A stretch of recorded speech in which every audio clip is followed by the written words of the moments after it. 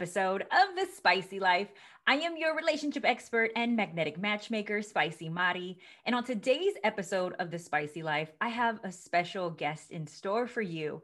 I have the amazing, the wonderful Dr. Corey Emanuel. And he is a media psychologist dedicated to shedding light on the intersection of mass media, perceptions, and learned behaviors. So give Dr. Corey a round of applause. The crowd goes wild.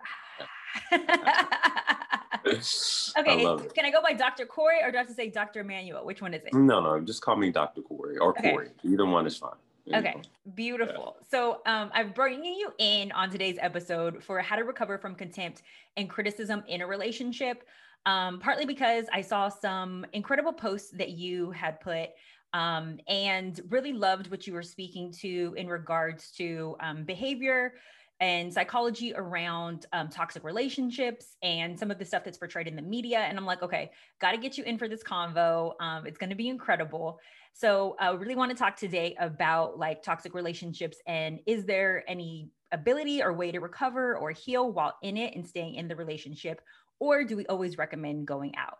But before we get started in that juicy topic, you are going to share with me our spice breaker, which is when did you first fall in love with yourself? That's the first question that I have for you. I would say around age 30. That was such a sweet spot moment in my life. I was moving to LA. I had sort of shedded all of the history and the weight of my childhood back in South Carolina and all of the expectations that I felt like were attached to me. Yeah. And so 30 was really that moment where I feel like I stepped into myself, stepped into self-love versus seeking so much outward, love from, family, friends. And so, yeah, I would say age 30 was when it shifted for me big time.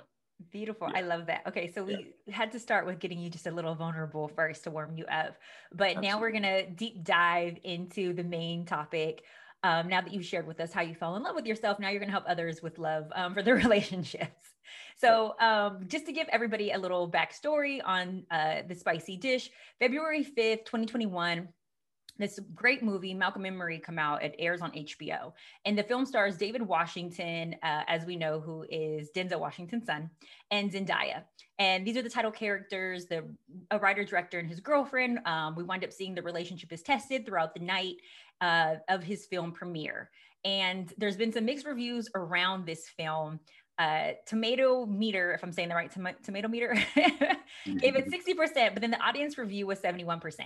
And this is like a controversial film that I've been talking about with friends and then clients as well that are actually experiencing some of the tumultuous things and toxic things that we see in this relationship. But what I want to start with you is asking is like identifying factors like what is one, a toxic relationship, and then two, how do we know if we're in it? Absolutely. So I liken a toxic relationship to a slow death on the inside. Ooh.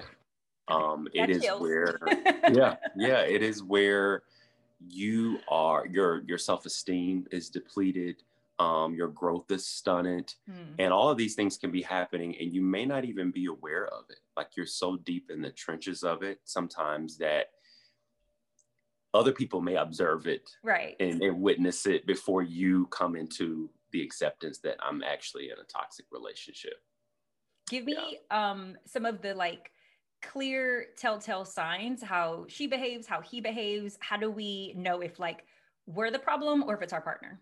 Yeah. And I think, that's one of the interesting things about toxic relationships is there really are no quote unquote gender rules to it, right? Sometimes you can, sometimes, you can have the female be more toxic than the male, and vice versa. So I think first we have to just sort of take off the notion that, only men can be toxic and that's where toxic masculinity comes from. And we sort of ignore that it takes two to tango. And I think we saw that illustrated back and forth for 2 hours in Malcolm and Marie, how really, you can't say that one person was a victim or abuser over the other, because they shared that responsibility. Oh my gosh, so much. Yeah, that it felt disturbing even watching the movie. From a cinematic and artistic point of view, it was beautiful.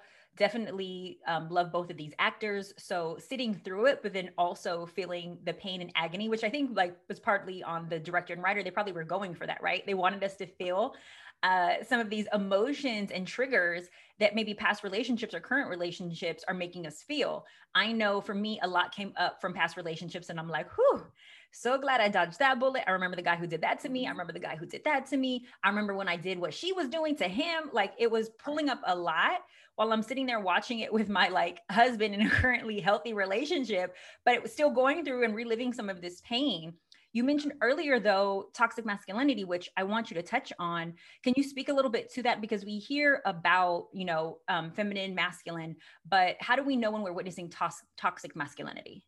Yeah, so toxic masculinity is really when a man feels threatened. Like, he feels this sense of like, if I don't allow my maleness to transcend everything else, then I'm in jeopardy. Like, my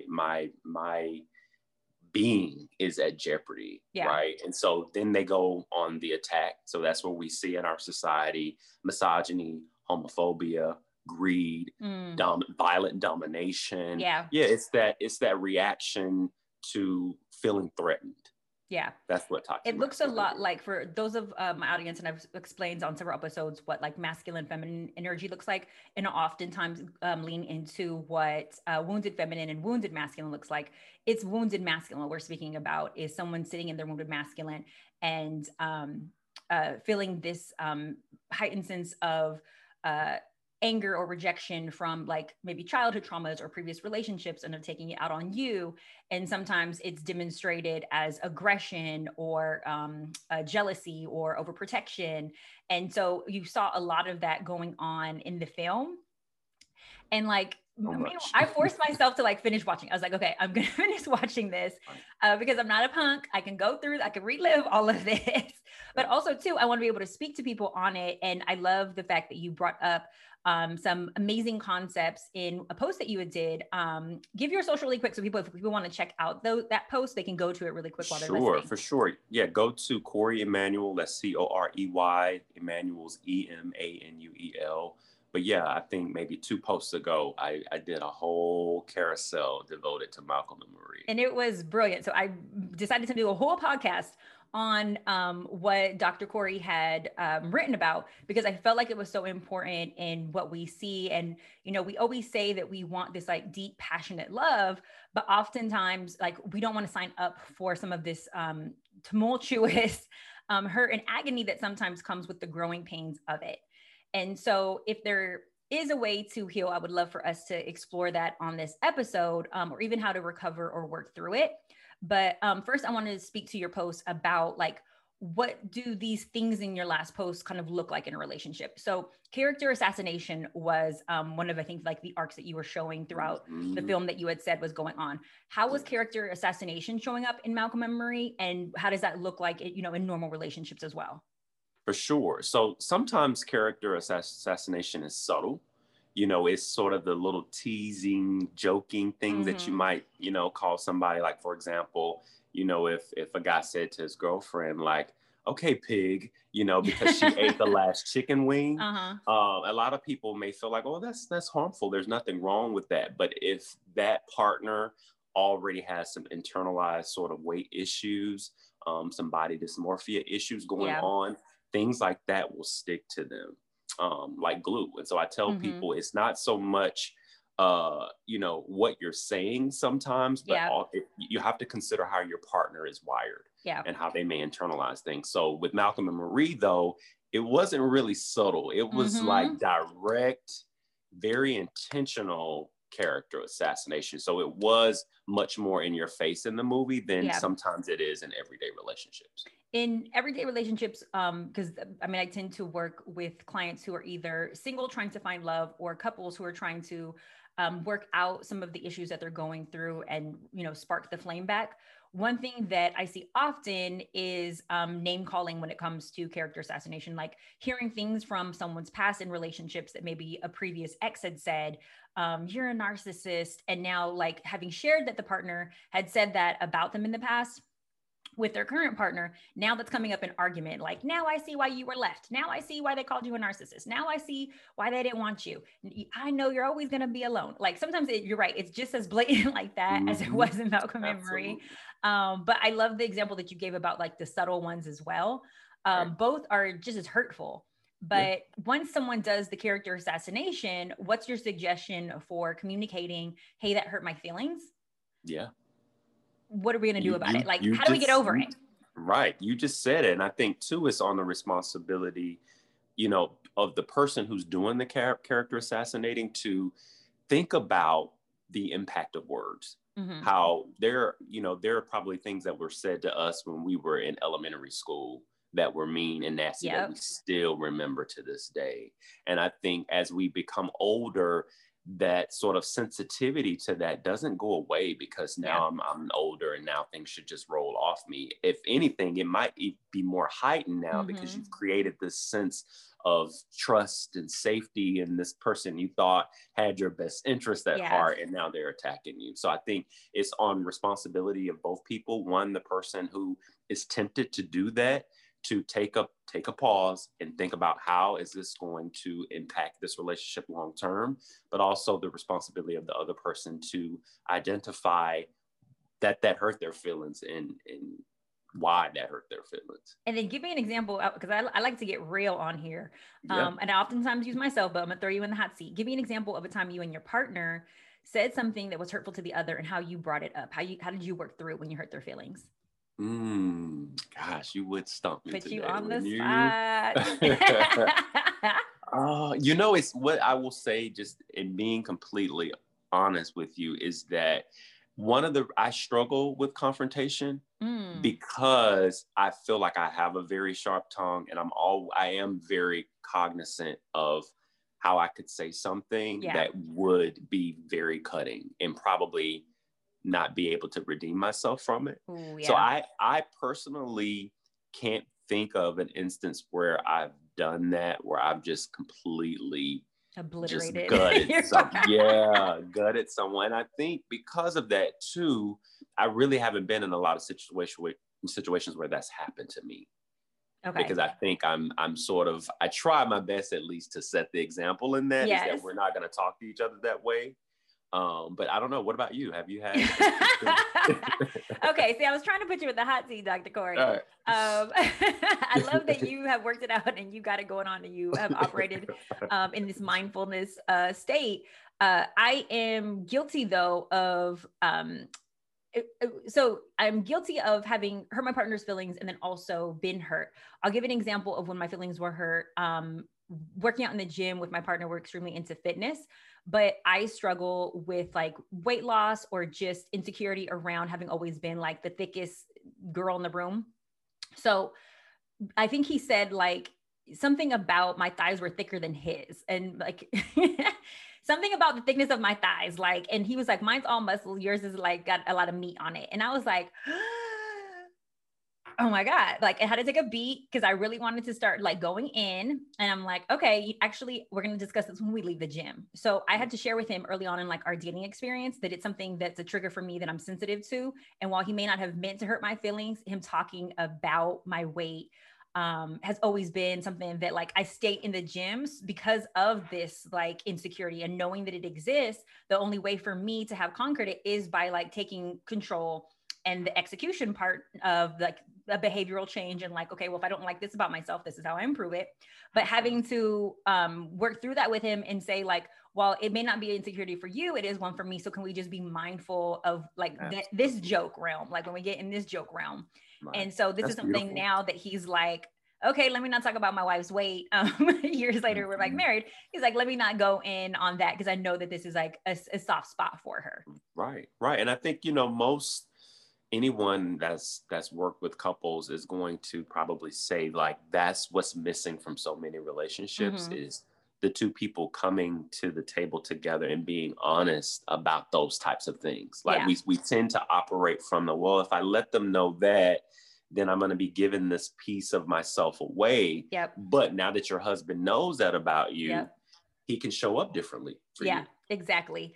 Yeah. And what oftentimes happens as a reaction is usually we do tend to, and I have in the past in previous relationships before I really like leaned into like mastery of self and the, you know, the relationship work that I've done. But like, I remember being younger and the moment that they would throw a dagger, throwing a dagger back. And that's not going to help heal the situation. It only adds to like now two people being hurt versus one and us addressing it. Exactly. So for those of you who are just tuning in, I'm gonna circle back and let you know, we're talking about how to recover from like contempt and criticism in a relationship. And I have Dr. Corey with me, and he's going through some of the signs of, you know, what a toxic relationship looks like and how we get through that. The next one is identifying never taking ownership. So I'm assuming that this point that you made is about taking accountability of the wrongs that were done. Yeah. Can you give a little bit of how we identify that? For sure. So, you know, one of the big things in Malcolm and Marie was her not feeling acknowledged. Mm-hmm. Like she really, at the core of that movie, wanted to be seen. Yeah. She wanted to feel like her partner saw her as, you know, contributing to that relationship and specifically contributing to that script and the success of that script that he was being praised for. It was about her. It was about, yeah. So, but then also on the flip side of that, the movie was trying to get him to see that and see how detrimental him invalidating her in that process was. And so for him at the very end to finally say, I love you, I'm sorry, thank you. Like those were his last lines in that movie. And that's what she was trying to get at without, you know, all of the back and forth that took place, right? If you could have just said it out the gate. Right? It took so much to get him there. Why did it take so much to get him there? Why does it not, when we identify things like, hey, this is bothering me, this is a problem, when we do say these things, why sometimes does it take so long for partners like maybe Malcolm to come to this realization that they are in the wrong? Why does it take so long to get to the accountability part? I think a lot of it sometimes is just observed behaviors. You know, I think they point out in the movie that his mom was a therapist and his dad was a college professor. Mm-hmm. And I've been sort of thinking in my mind what socialization and conditioning happened for him as a result of two very probably successful, hardworking, you know, always about their job, and how that sort of set him up to show up both in his relationships and professionally. So I do think that there's probably some learned behaviors there. Perhaps he experienced some neglect and rejection himself growing up as a result of his parents' profession. So there's a lot of possibilities there. Because it didn't really go so much into the story of why he's wounded. We just knew he was wounded. Exactly. Where Marie, we got a lot of insight into her trauma and the things that she experienced. Right. Not so much about Malcolm. They didn't really deep dive into why he is or embodies this toxic masculinity of a man, or like he's in denial. Like it didn't really go into his character so much and how it was built, where like with her, they went into a lot more depth. So we got to understand where she's coming from and where she's going. Yeah. Yeah. And I mean, we know we were able to see on a surface level that Malcolm does have a lot of insecurities. Mm-hmm. And so with that, you can sort of see why he responds and reacts the way he does when she pokes at certain areas of his life. Yeah. She was getting her daggers in too. She was getting it. I was like, both of y'all are lethal. Both of them are lethal. Absolutely. The next point that you had brought up on your post that I absolutely love too was control without knowing it. Yeah, that's a huge one. See this one a lot. Please deep dive into this. Yeah, so this one, I remember actually going through this, sort of supporting my mom with this in a relationship she was in, where she got ready to go out of town, and she got to Miami actually for a work conference. And when she got there, her bathing suit that she packed was not in her suitcase. Oh, the guy she was seeing had taken it out of the suitcase. Oh, wow. He had taken it out prior to her leaving and going. And so that's just one, like, and that is more in your face. Like, clearly you're trying to control me not wearing a bathing suit, but it will often show up as, you know, telling you what to wear, you know, sort of shutting down, you doing things without them, or asking a lot of questions about who you've been talking to and where you've been. Yeah. Yeah, it can kind of vary and weave in and out, but it's very much the person trying to basically control who you are Who do and you your think in this whereabouts. relationship of Malcolm and Marie were trying to control who? I mean, you could argue that Malcolm was trying to control Marie by not even giving her that part. Because it would have allowed her to perhaps shine. Yeah. It would have allowed her to be the star in that moment versus him, the writer and creator of the film. So I can see that, because to her point, you know, why didn't you audition me? Like, I'm an actress. Yeah. Like, this is what I do. So I think it could be argued that there was a part of him that felt a sense of, let me control this narrative. Let me control who sort of shines the brightest. And I think that could be likened to probably a lot of relationships too, where maybe you don't mention your partner for opportunities that they would actually be really good for, because then maybe they're going to be seen in a better light than you did, or is that jealousy? Like, because I feel like that's your next point about I believe so. jealous, passive aggressive behavior. Absolutely. And I talked about this in another sort of like video reel post I did about the connection between insecurities and jealousy too. So it absolutely makes sense for Malcolm to be experiencing both of those. Well, so here's the thing. I did get into a debate with my husband about it, because I felt like, well, Malcolm didn't audition her because he doesn't have maybe faith in her, based on the things that she has like tapped out in or given up on, or having witnessed, like, and having to pull her out some of the positions that she's put herself in based on her addictions. Maybe he doesn't see her as competent enough for the role. Because she too was suffering from insecurities and a lot of low self-esteem. His argument was, so what? That's his partner. If anything, she shouldn't have even had to audition. The role should have just been given to her.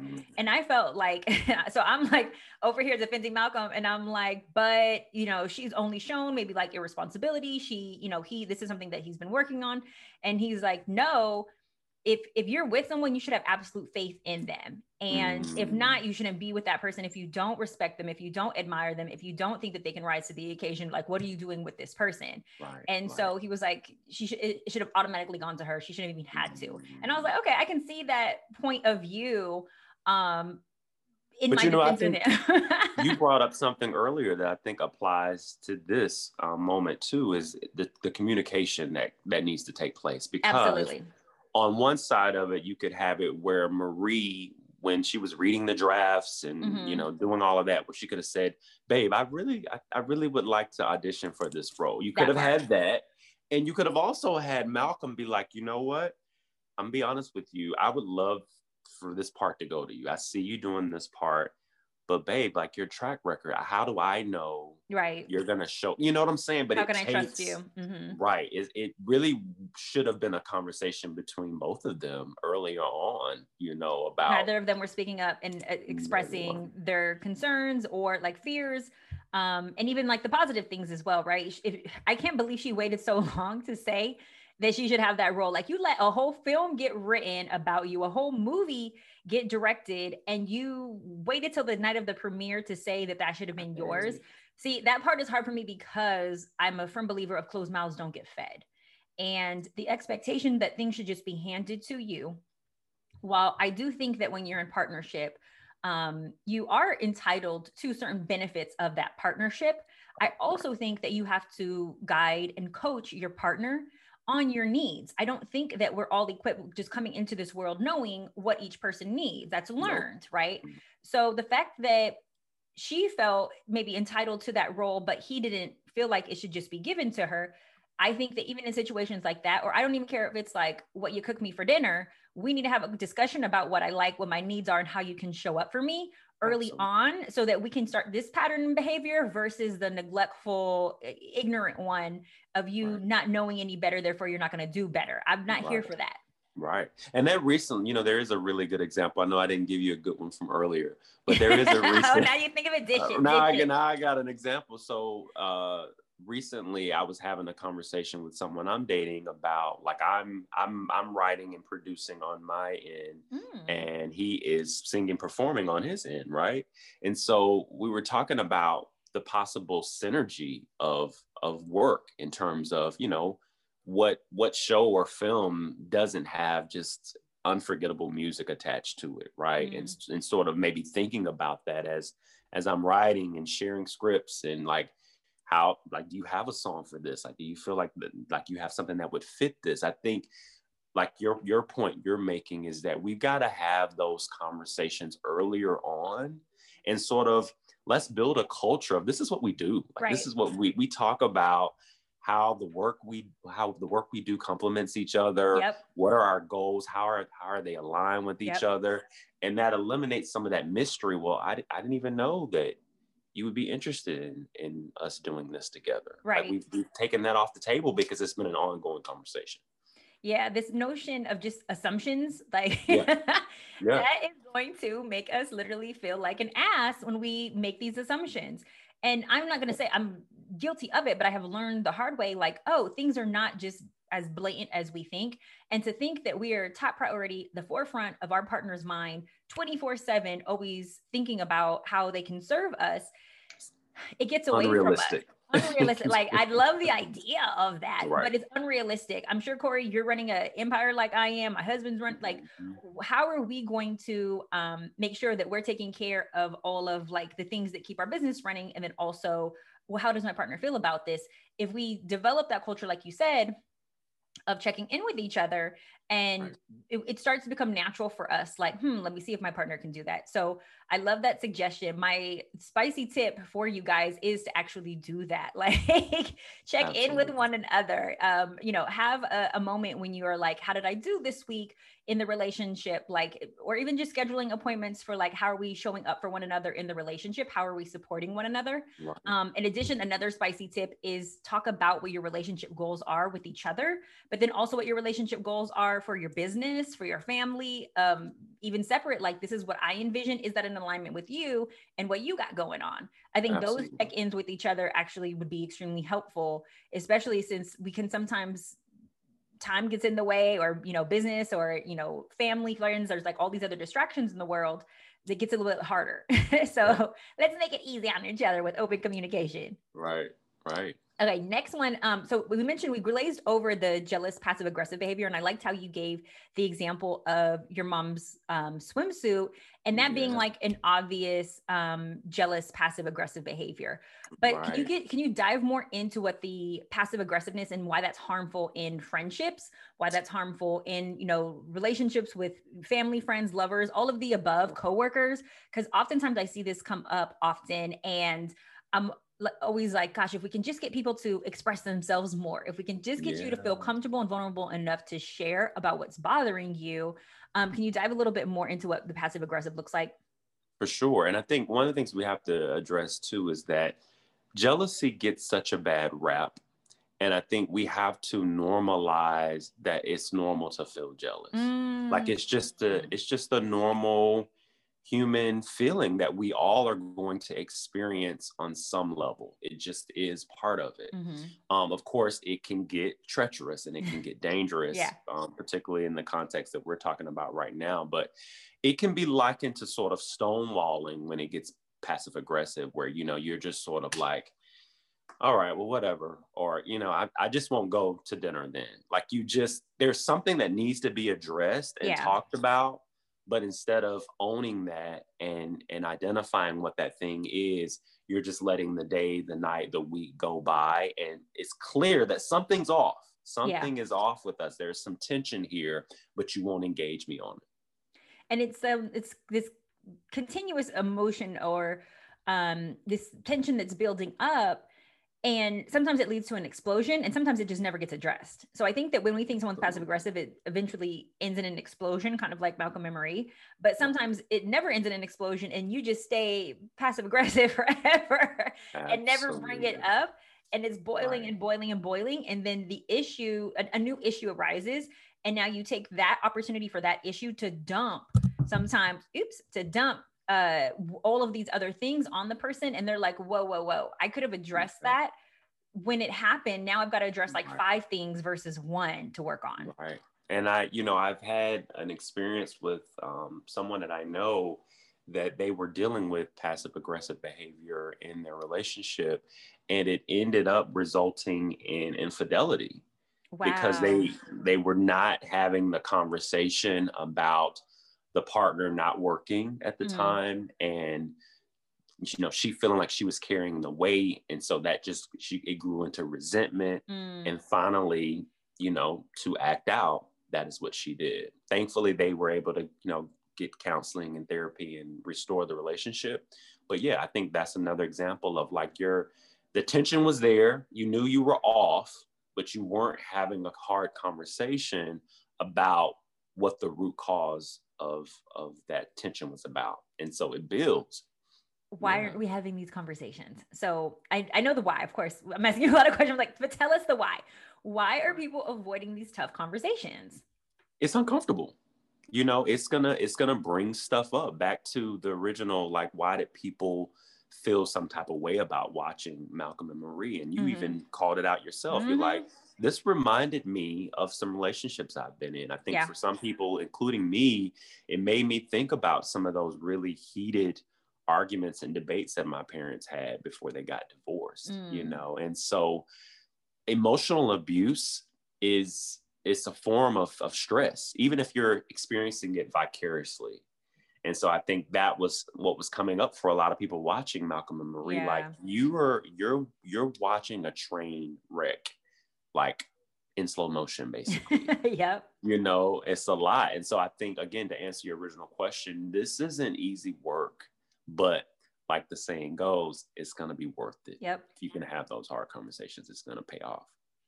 Yeah. And so we were witnessing a train wreck. It felt like the entire time I've been watching a train wreck, and I'm like, ooh, I need a seat belt, because this at any moment is about to like crash, right? And it kept crashing, and then I was waiting for it to get better, and then it wouldn't. It kept crashing. That happens oftentimes in relationship, though. There's people who are currently in this situation of crash, hoping for better, but it doesn't get better. Crashing.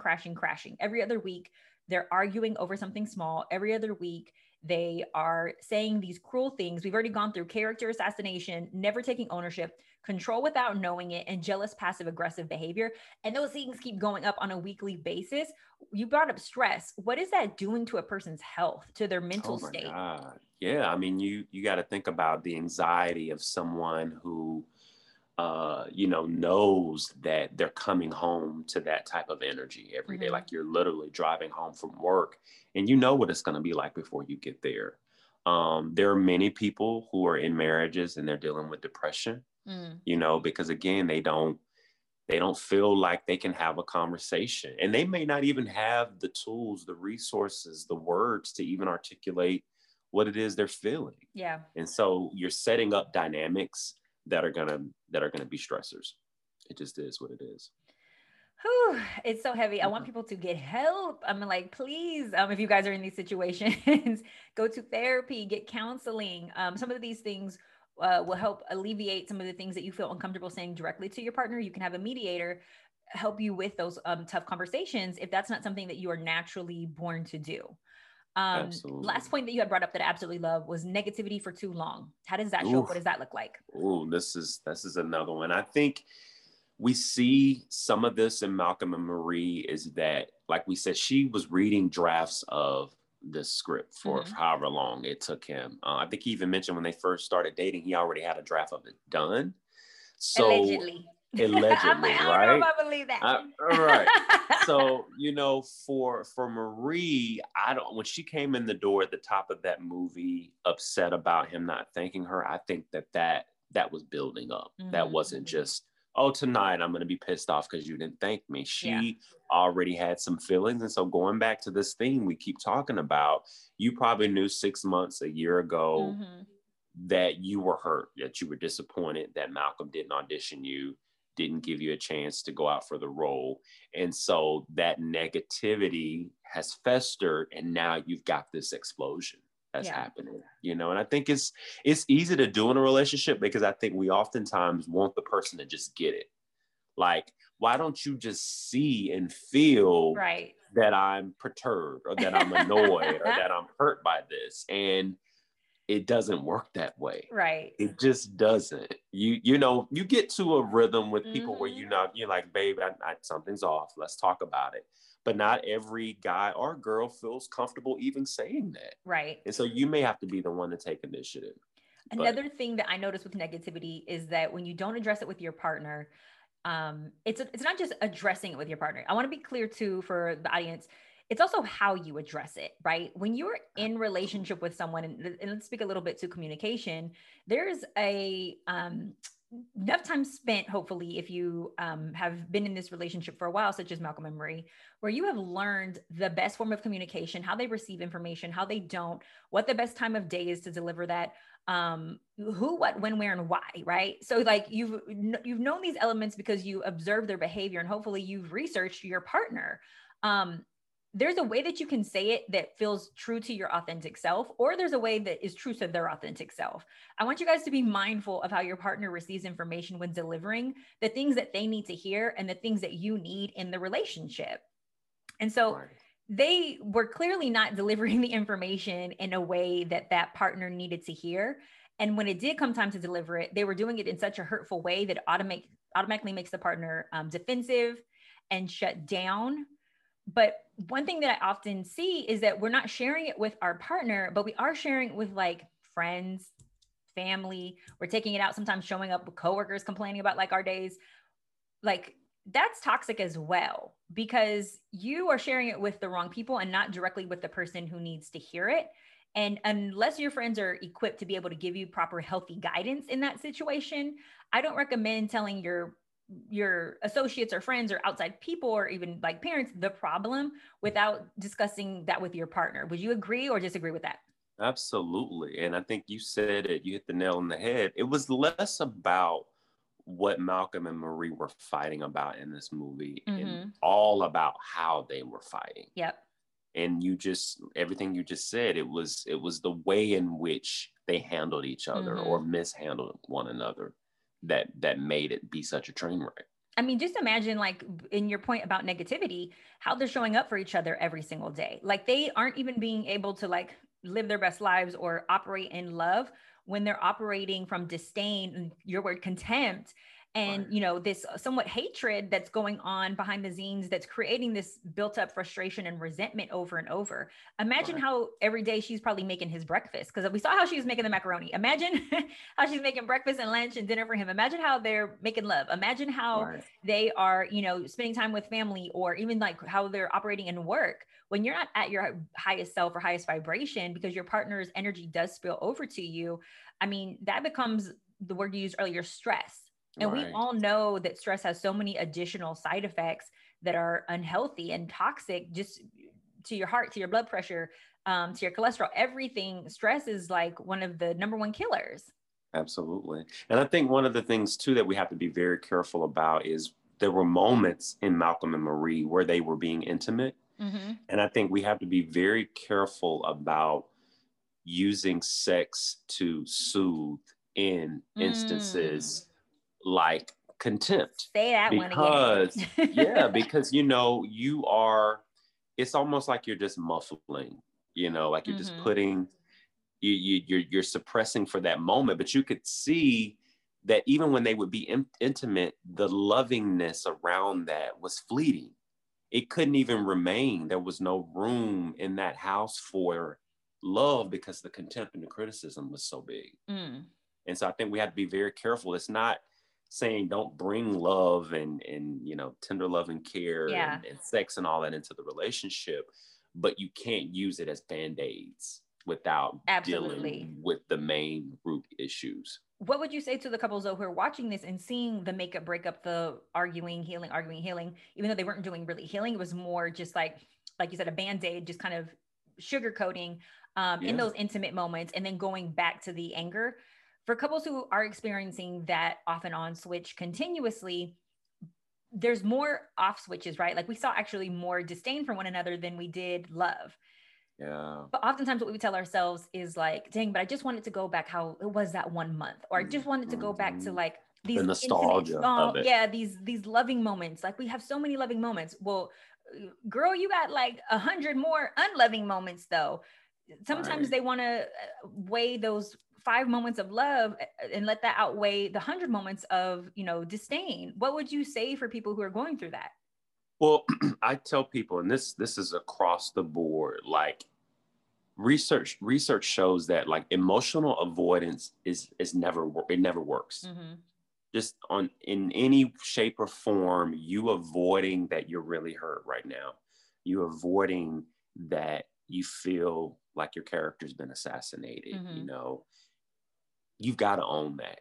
You've got to own that. And it doesn't mean that you won't get back to the loving and, all the lovey-doveyness of it. But if you don't address it, Yeah. it's probably going to show up again and you're going to be right back in this cycle. Yep. You know what I'm saying? So I think we all have to check in with ourselves and be like, okay, am I like emotionally avoiding what I feel right now? Or am I truly, have I gotten over it? And now I can sort of go back into this space of holding space for one another. I think we have to have those check-ins with ourselves. There's going to be people though who are going to hit me up and say, but Spicy, ask him this question. You didn't ask it. So I'm going to make sure that I ask you this. Yeah. There are a lot of people in situations though, that when they do come to their partner immediately goes on the defense, attacks them, calls them sensitive. Women do this to men and men do this to women. We're not going to say one does it to the other. Women gaslight just as much as men gaslight. Both are guilty, don't want to take accountability. Absolutely. So when you are dealing with the partner who is gaslighting you and making you feel like you're the one who's crazy or you're the one who's so sensitive, right? Then that courage that you built up or that willingness to communicate and share how you feel now gets met with like rejection. What then do you do? I think this is going to be hard for some people to probably receive. Let us have But I it. think if you're in a situation like that, where you are genuinely revealing how this relationship is affecting you, particularly negatively, right? Mm-hmm. And you have a partner who isn't receptive to that, like they don't acknowledge your hurt and your pain, you got to ask yourself, why am I in this relationship? Yeah. And I know like that's hard because for some people that could mean the end of it. And like And I've who wants that to actually happen? I've had two friends actually during the pandemic who were engaged and called off their engagements. Oh, wow. Because they were finally in space with each other Yeah. to unpack some things that I think had been sort of building from previous times. But yeah, I think you got to ask yourself, how sustainable is this? Like if I can't come to my partner and share in truth where I'm at or how something impacted me, how are we going to make this like a lifetime thing? Yeah. If you got to ask yourself that, and it could mean that you and your partner aren't aligned. See, that's the part that nobody wants to hear though. That's the part Is that that like nobody wants to hear. there's not hope or you guys should not be together? For those who want to still like make it work and Right. they are going in through a relationship where there's character assassination, never taking ownership, control without knowing it, jealous, passive aggressive behavior, and negativity for too long. They're experiencing all 5 of these things, Right. but they want to make it work anyways. Is there hope Right. for them? And if so, what the hell should they be doing? Absolutely. So there are antidotes, so the Gottman Institute, they have done like over 30 years of research around this very area that we're talking about. And they've been able to look at things that can predict the success or failure of a relationship or a marriage. And so, for example, with defensiveness, the antidote for that is taking ownership. That's research based. I'm not making this stuff up. Makes sense, when right? when there's defensiveness, you got to take ownership. When it's criticism, you've got to take away the you and the pointing fingers, and you've got to make that an I thing, right? You got to turn that I. With the contempt, that is John Gottman from the Gottman Institute. He often talks about how contempt is the one area that can predict divorce. If you've got contempt, which is what we saw in Malcolm and Marie, you can only imagine where that relationship is going to go. Like, unless, of course, you do get in therapy and you do sit down with someone that can guide you guys through that. Yeah. You're setting yourself up for failure with contempt if you don't get in with a counselor or therapy like ASAP, because there's some deep trauma and wounds there that the two of you together probably aren't going to be able to pull yourselves out of. Yeah.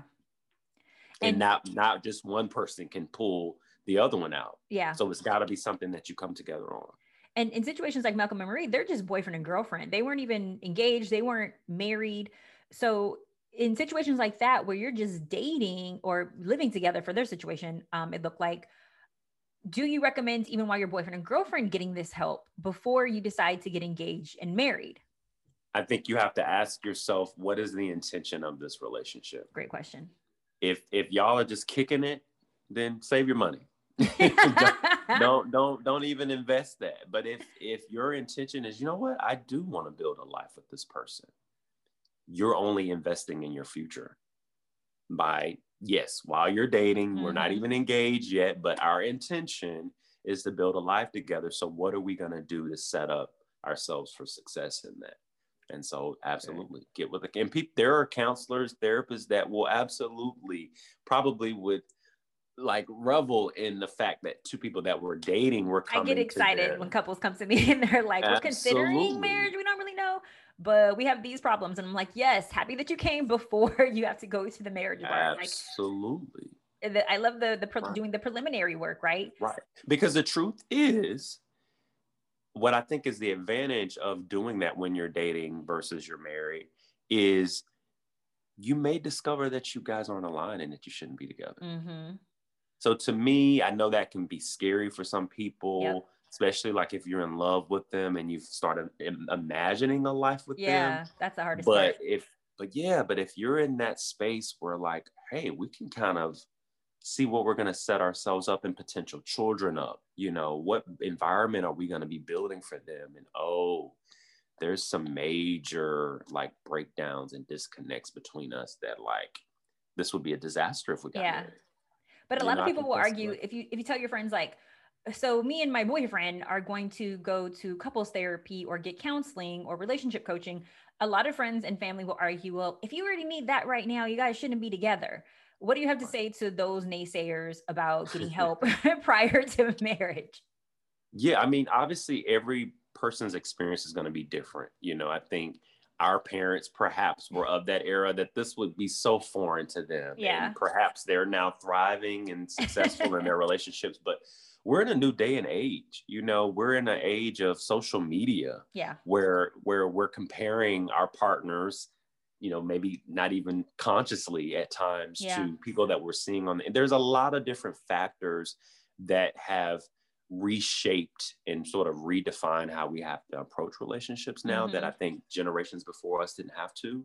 And so I think every person is sort of each his own when it comes to what you need. And I think we have to treat it just like we should be treating our mental health. You know, there is no one size fits all. Like what I need and what Spicy need can look completely different. And so we can't judge people's way of being. Absolutely. I love everything that you're sharing. On point. Now you're going to let us know, to like wrap up Malcolm and Marie. Now you're going to let us know, should that couple stay together? Yes and no. Because at the end, right? Spoiler alert. If you guys haven't seen this, I want you guys to try to get through it. We wind up hoping that Malcolm wakes up in the morning and Marie is gone. That was my hope. I was hoping that she came to the realization that they did not know how to love each other the way that each other needed to be loved. And that she was gone. I know other people who were rooting for her to have been there and to prove how deep their love is, and that you got to go through all of this pain to get to the light. What is your take on it? Should they have stayed together or broken up? You know, in reality, you know, they came home late from red carpet, whatever thing. So chances are nobody's going to go home that night. You know, I kind of felt a sense of that, but I don't think that their relationship as it currently stands is sustainable. I don't, unless they go to a therapist like immediately. And even then, to my point before, Malcolm and Marie may discover, whoa, we are not supposed to be together. And that may be really hard for them, especially depending on how long they've been together, how much of a life they've built together. But again, going back to the research on contempt, if you don't immediately begin to rectify that situation, you're headed for a major meltdown.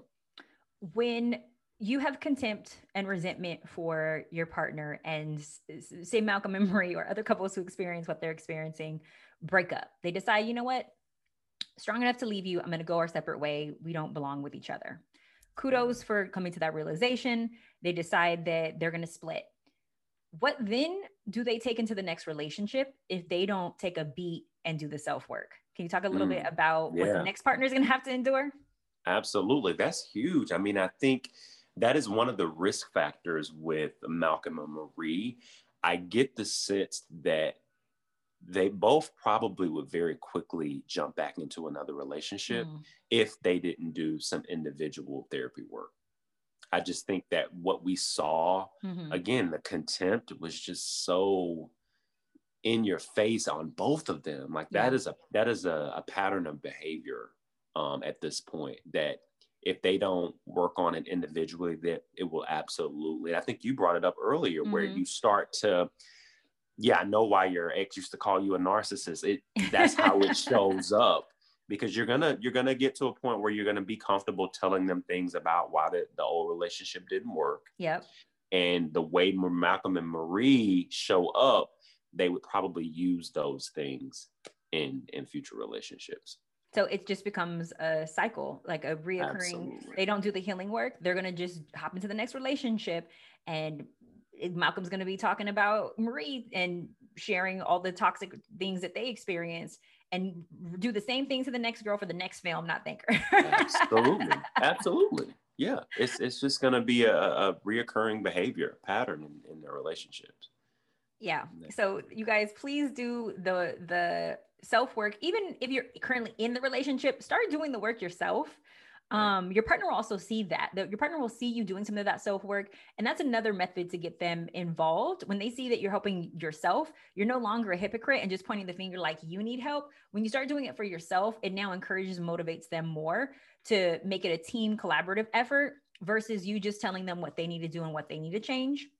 Absolutely. So to Dr. Corey's point about accountability, it shows that's a behavioral change that you can do, showing accountability. Like, I put myself in this workshop, I got this therapist or this coach. Like, allow yourself to, demonstrate the things that you're asking your partner to even do, and see if some of that behavior can then be mirrored, right? Once they see that you're doing it for yourself. Because I hate breakups. I hate them. Sometimes they're necessary, but if you can and are willing to do the work, right? Because it takes two people. You can't just want to change. Like, you have to be willing to change. And so you'll prove that through behavioral changes, which is one of your expertises. Mm-hmm. So I love everything that you shared today about what, what Malcolm and Marie can do differently, and about what everybody else can do differently. Right. If in these situations that are toxic. I'm going to wrap up with the naked truth. So I didn't warn you about this one either. This is where you get a little personal with us, because I love intimacy. So you're going to let us know, Dr. Corey, what would your superpower be? You could have any superpower in the world. What would it be? My superpower would be to just instantly give every person a deep sense of self-love and self-acceptance.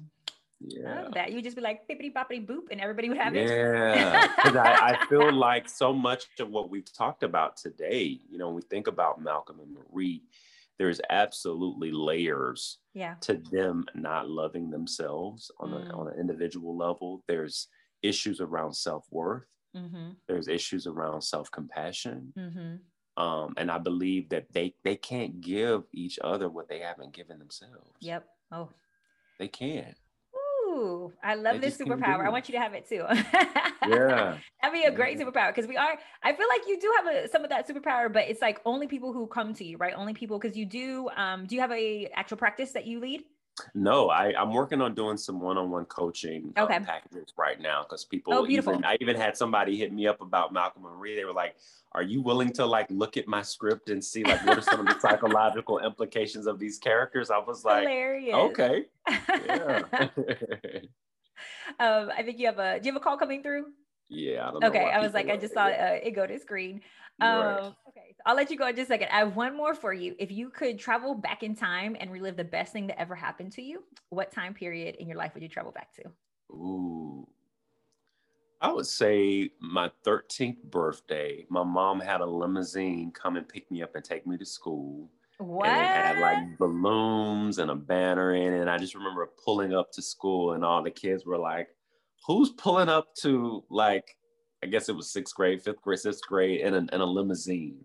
And I just remember feeling on top of the world that day. So I would go back to that moment. Oh my gosh, I Yeah. love that. That's so cute. Okay, now you're gonna let us all know where everybody can find you if they want to reach out to you. I know you work specifically in like the psychology in that's portrayed in media.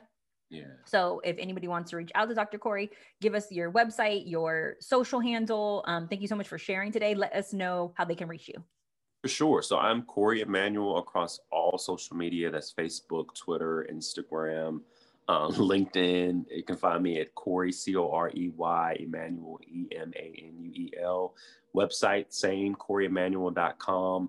All of my posts are really at the intersection of mass media, mental health, looking a lot at masculinity. So if any of what we've talked about today interests you, you'll see much more of that on my social media. Love it. Love it. And you guys can always play with my Twitter or stroke my Instagram at Spicy Madi. Go to thespicylife.com, schedule a consultation. You can also click and subscribe to this episode in the Spicy Life podcast. Make sure that you share it with a friend. And there you guys have it. You have just been spiced. The Spicy Life.